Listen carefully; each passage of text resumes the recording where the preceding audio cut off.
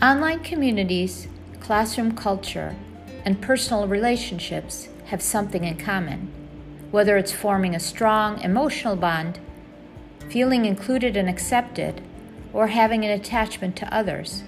Feeling like we belong makes us happy. Ever wonder why?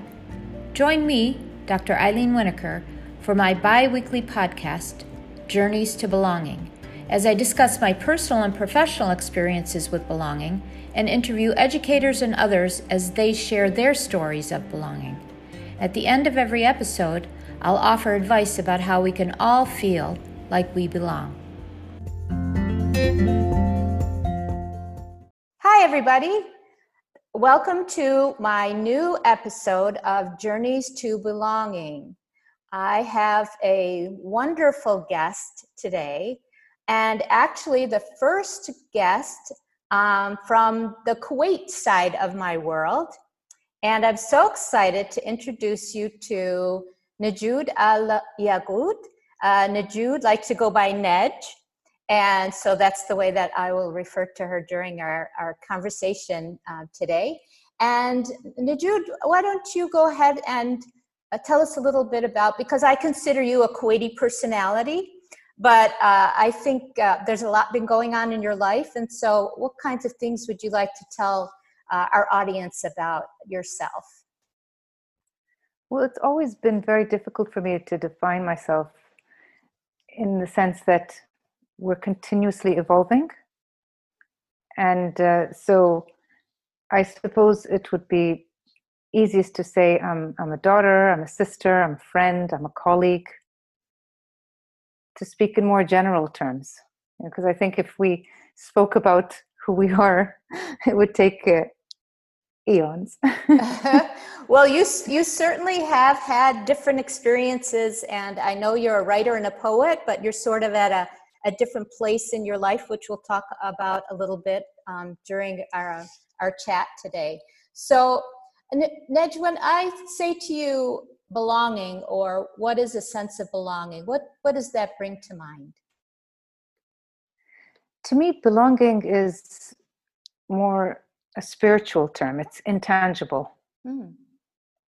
I've always felt, having traveled to many countries, I've never felt like I truly belonged anywhere, but also belonged obviously to my country, only because, I hold the passport of being Kuwaiti, but there's always been this feeling that we belong somewhere else, if that makes sense. Yeah, and I know that you've been on this sort of spiritual journey for a while, and so lately you've I was reading about what you recently sort of been experiencing, but I know that a lot of your journey has been spiritual. But lately, what kinds of things have you begun to discover about yourself? Because as you just said, I think a lot has to do with discovering your spirituality and discovering who you are. And you seem to have been doing that for a very, very long time. So I don't know if you want to start with the end or you want to start with the beginning. I leave that up to you. Yeah, I suppose in terms of the spiritual journey, sometimes you're born into a certain spirituality, and other times you discover it later in life. And for me, that was the case for the situation I'm in at the moment. I was born into my religion, and I kind of, moved away from it and then came back to it. So the spiritual journey for me it's not just about belonging to a religion, because I feel when you do spiritually ascend, you realize that there's a common message. Right. It's just we don't see it, because we don't have the spiritual insight to grasp that it's just the same message that's being given to all of humanity. Right.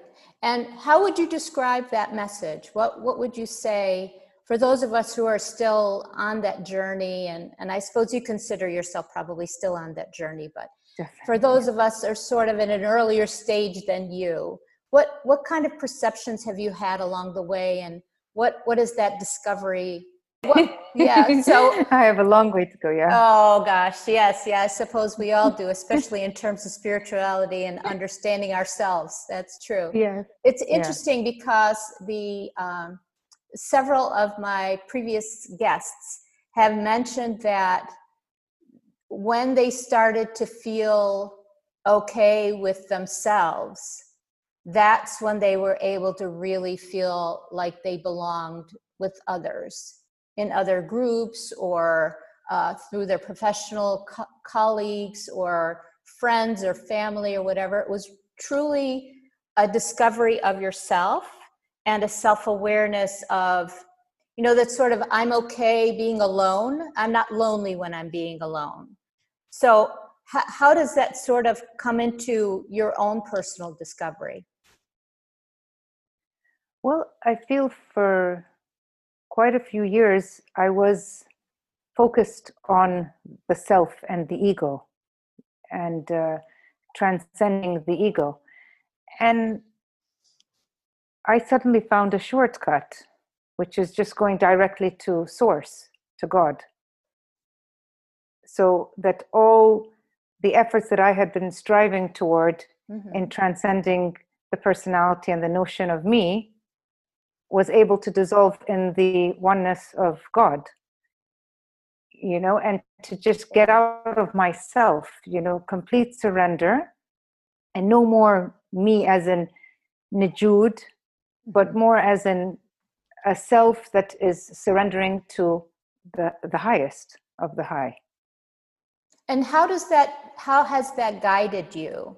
Because I know that, you visited our book club about one of your previous books, and you talked about the whole idea of being aware of others, connecting with others, and also connecting with that higher spirit, because you believe that guided all of us toward good, toward kindness, and so forth.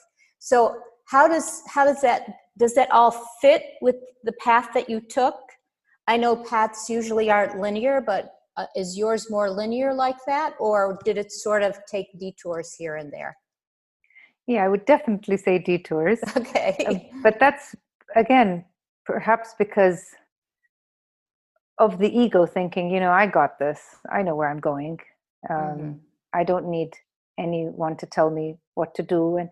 But still, even with the ego, there was always this guidance, always searching and seeking, this inner part that knows that you're not alone in this, And so, yes, I feel like the more spiritual you become, the more you accept other people, in the sense, because you want to transcend that part of you that you're very aware.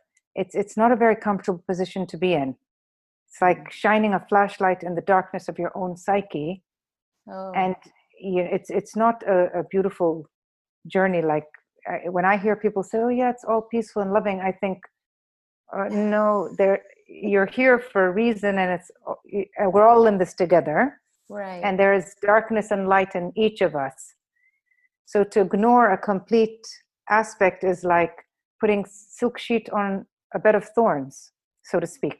Right. Yeah. Whereas the spiritual path is actually, removing the silk sheet and thinking, okay, what do I do with these thorns here? And surrendering the thorns to the higher power. That's such a beautiful way to put it, because otherwise what you're doing, like you said, is you're paying attention to the ego, the good parts, and you're really not looking at those thorns, which are the parts that we need to improve, work on. Sometimes we ignore, and sometimes bother other people. And so makes it difficult for them to relate to us also, because we haven't really addressed all parts of us. So yeah, I love the way you put that, sort of putting a flashlight on your psyche, because you're really it can be painful, actually. And I suppose that's probably why some people go and seek counseling and things like that to try to work through it. But it is a very important piece of our being able to feel totally like we're able to be alone with ourselves. Because, as you said, the only way really to submit to that higher power is to have that ability to be able to accept that you're going to open yourself up completely and be able to find out as much as you can about yourself. So you had mentioned that you, I know in sort of the past part of your journey, you wrote several books and several poems and things like that. And on your website, you talk now about the fact that now that you're sort of in this next, most recent part of your journey, you're looking towards moving forward rather than thinking about that past part of you. How are you sort of, I don't want to say dealing with that, but how are you managing all of that? How did that happen, and how are you managing that new part of this submission? I feel I reached a point of realization, and it wasn't enlightenment or an awakening. It was a realization, and I think I reached a point where I just begged God, I want the truth and I want to love it, and I just realized that it's not about me anymore, and the only reason, as you know from reading the website, why my name is still there is because, just in case somebody Googles and I disassociate myself with what I've written before, because I think it's very important for people to know we stumble, and to openly admit that. Yes. Yeah. And to always be honest about where we are. So even if I had, a path that I diverted from, I was open about it while I was going through it. And I want to also be open about what I'm going through right now. Right. But the feeling is, it's a different feeling.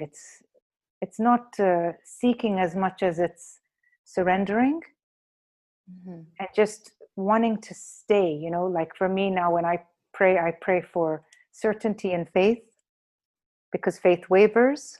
Right. And removal of doubts, and just staying on the path that has brought me peace.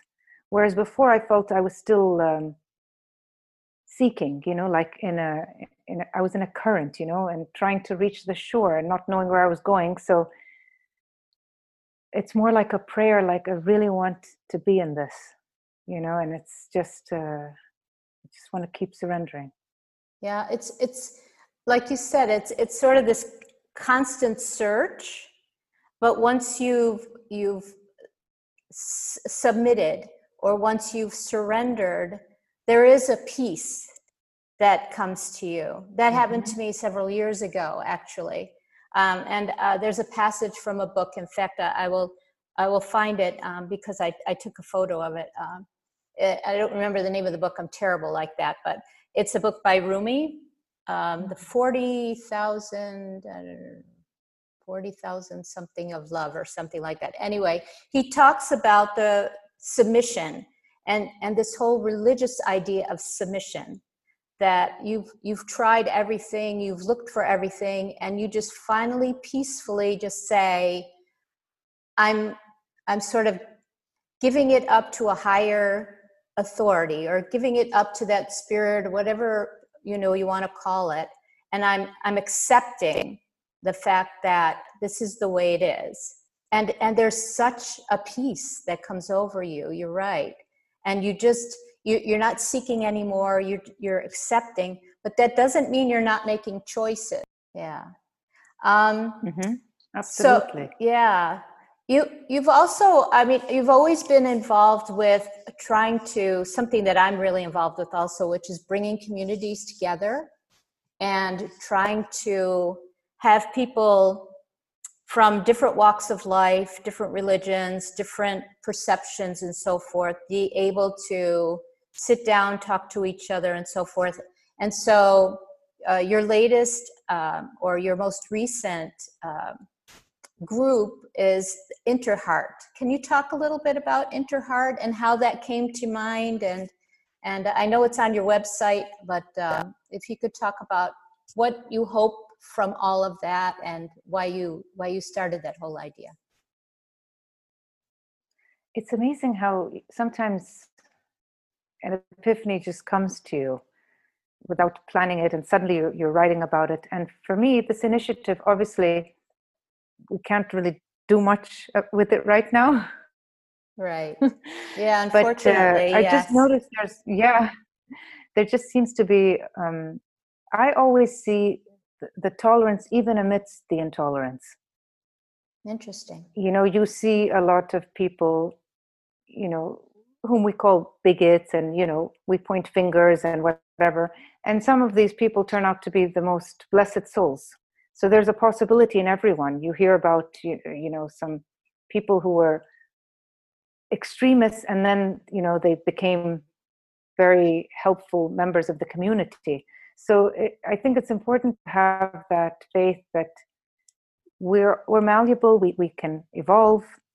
And so I try to focus on the people who are loving in the community. And this is why I gathered the signatures, to show that, yes, people seem to be giving a lot of attention to people who are phobic or fundamentalist or bigoted or racist or prejudiced. But hey, we've got a lot of people who love and want to connect and already are. Right. Yeah. Yeah, and trying to bring those people together eventually, hopefully when we're past all of this having to stay away from each other in terms of distancing and physically and so forth. And I know that the whole idea of Interheart is so special because, we have so many nationalities in Kuwait and so many religions. And I know over the years, things have sort of pulled away from the way we originally sort of viewed everybody.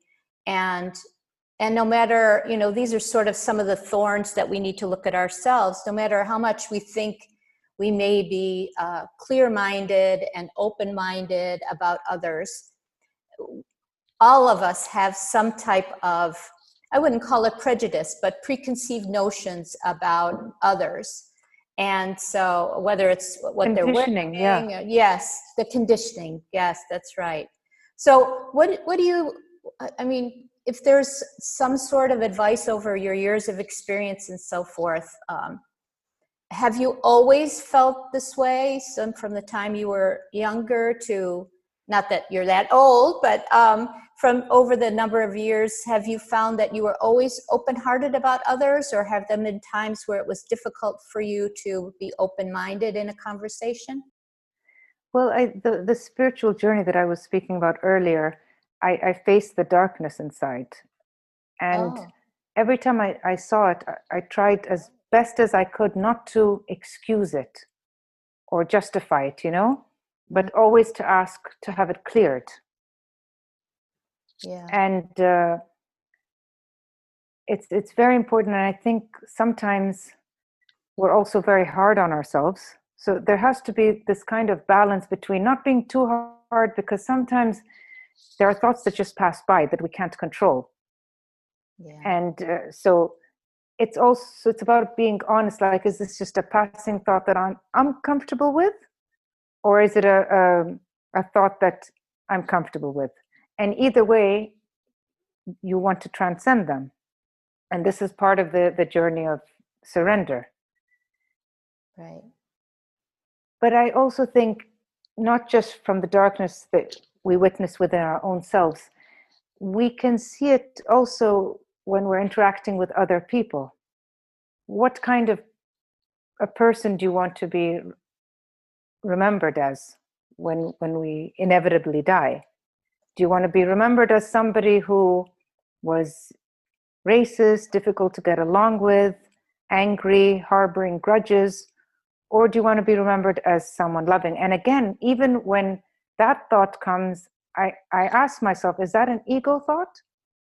is being remembered as a loving person, is that part of my ego? So you have to go deeper and deeper and deeper and just keep peeling until you realize that all your actions are actually aligned with the heart and not with the ego mind. Because sometimes even when we do good deeds, we're happy because people speak highly of us and we're praised. So this is what it's about at the end of the day. It's about being very honest and also taking it easy on yourself, because there's a lot of imperfection within us. And by knowing that and acknowledging that, we hope to understand and bridge the divides, because you can say, oh, look, they're just like me, Yeah. They're going And through the that's, same thing, yeah, and Yeah. that's okay. That's, Yeah. that's okay that we're, we have our imperfections, and to accept those imperfections and move on from there. So, yeah. So what advice do you have for people who are still searching and seeking, who are still trying to find that peace within themselves, in order to be able to accept others and be able to bridge those sort of gaps in communication and so forth? What kind of advice would you give from your own journey, to make it easier for people to sort of see where they should be looking, and how can they open themselves up a little bit more, to looking at the flaws as well as the good things about ourselves? Getting outside of ourselves is very important, Mm-hmm. whether through prayer, meditation, charity, in the path that I'm on, which is a religious path. I find that those acts take me outside of myself, so for example, like in Islam, when they talk about charity, it will get you out of the frame of stinginess. So because you're doing it for God, it's not about I want this person to praise me, or you want a favor from them. You're actually doing it, which some people say, for the face of God, the countenance of God. Yeah, that's right. And that, I think, these acts of practice, 1 time, 2 times, 3 times, it'll remove any attachment we have to money. And then, for example, to me, there's a beautiful prostration is a beautiful act. It really humbles the ego. It says, I'm nothing, and I'm praying to the everything, the master of the universe, the creator. And whereas before there'd be a resistance, like, why do I need to do this? There's something humbling about actually willingly doing it. Saying, you know what, I want to do this. Yeah.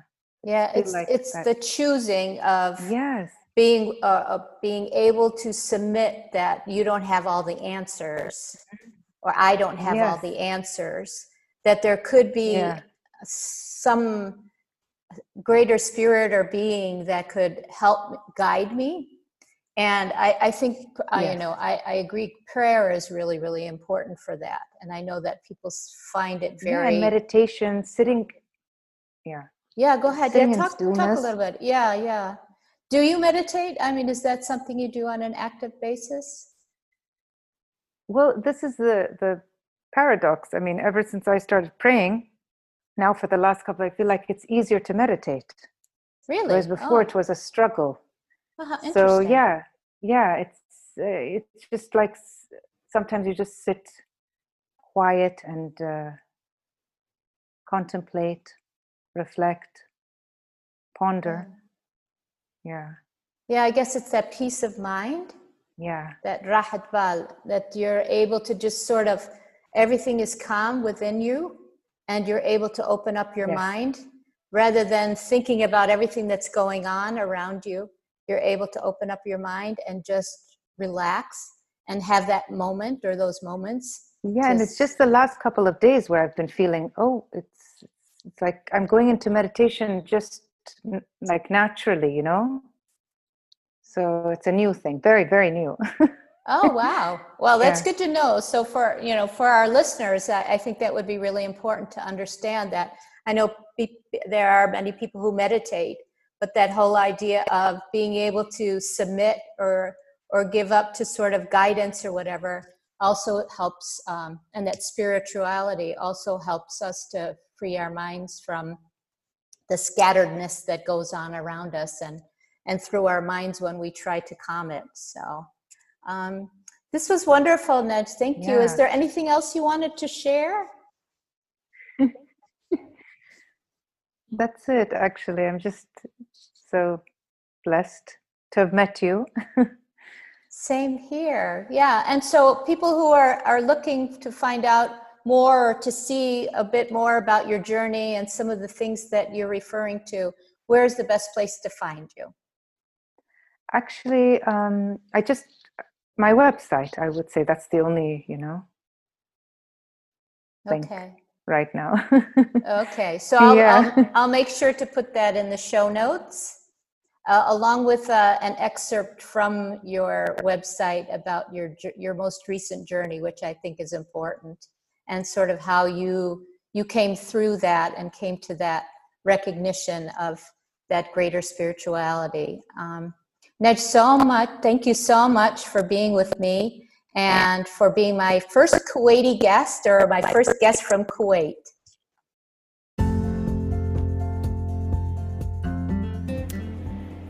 Be sure to subscribe to my podcast, Journeys to Belonging. And the next episode will be out in 2 weeks. In the meantime, you can connect with me on Twitter at Eileen Winokur, ILENEWINOKUR, or on Instagram at Eileen_W. And you can also find my blog at the website https://cultures.build. See you in 2 weeks.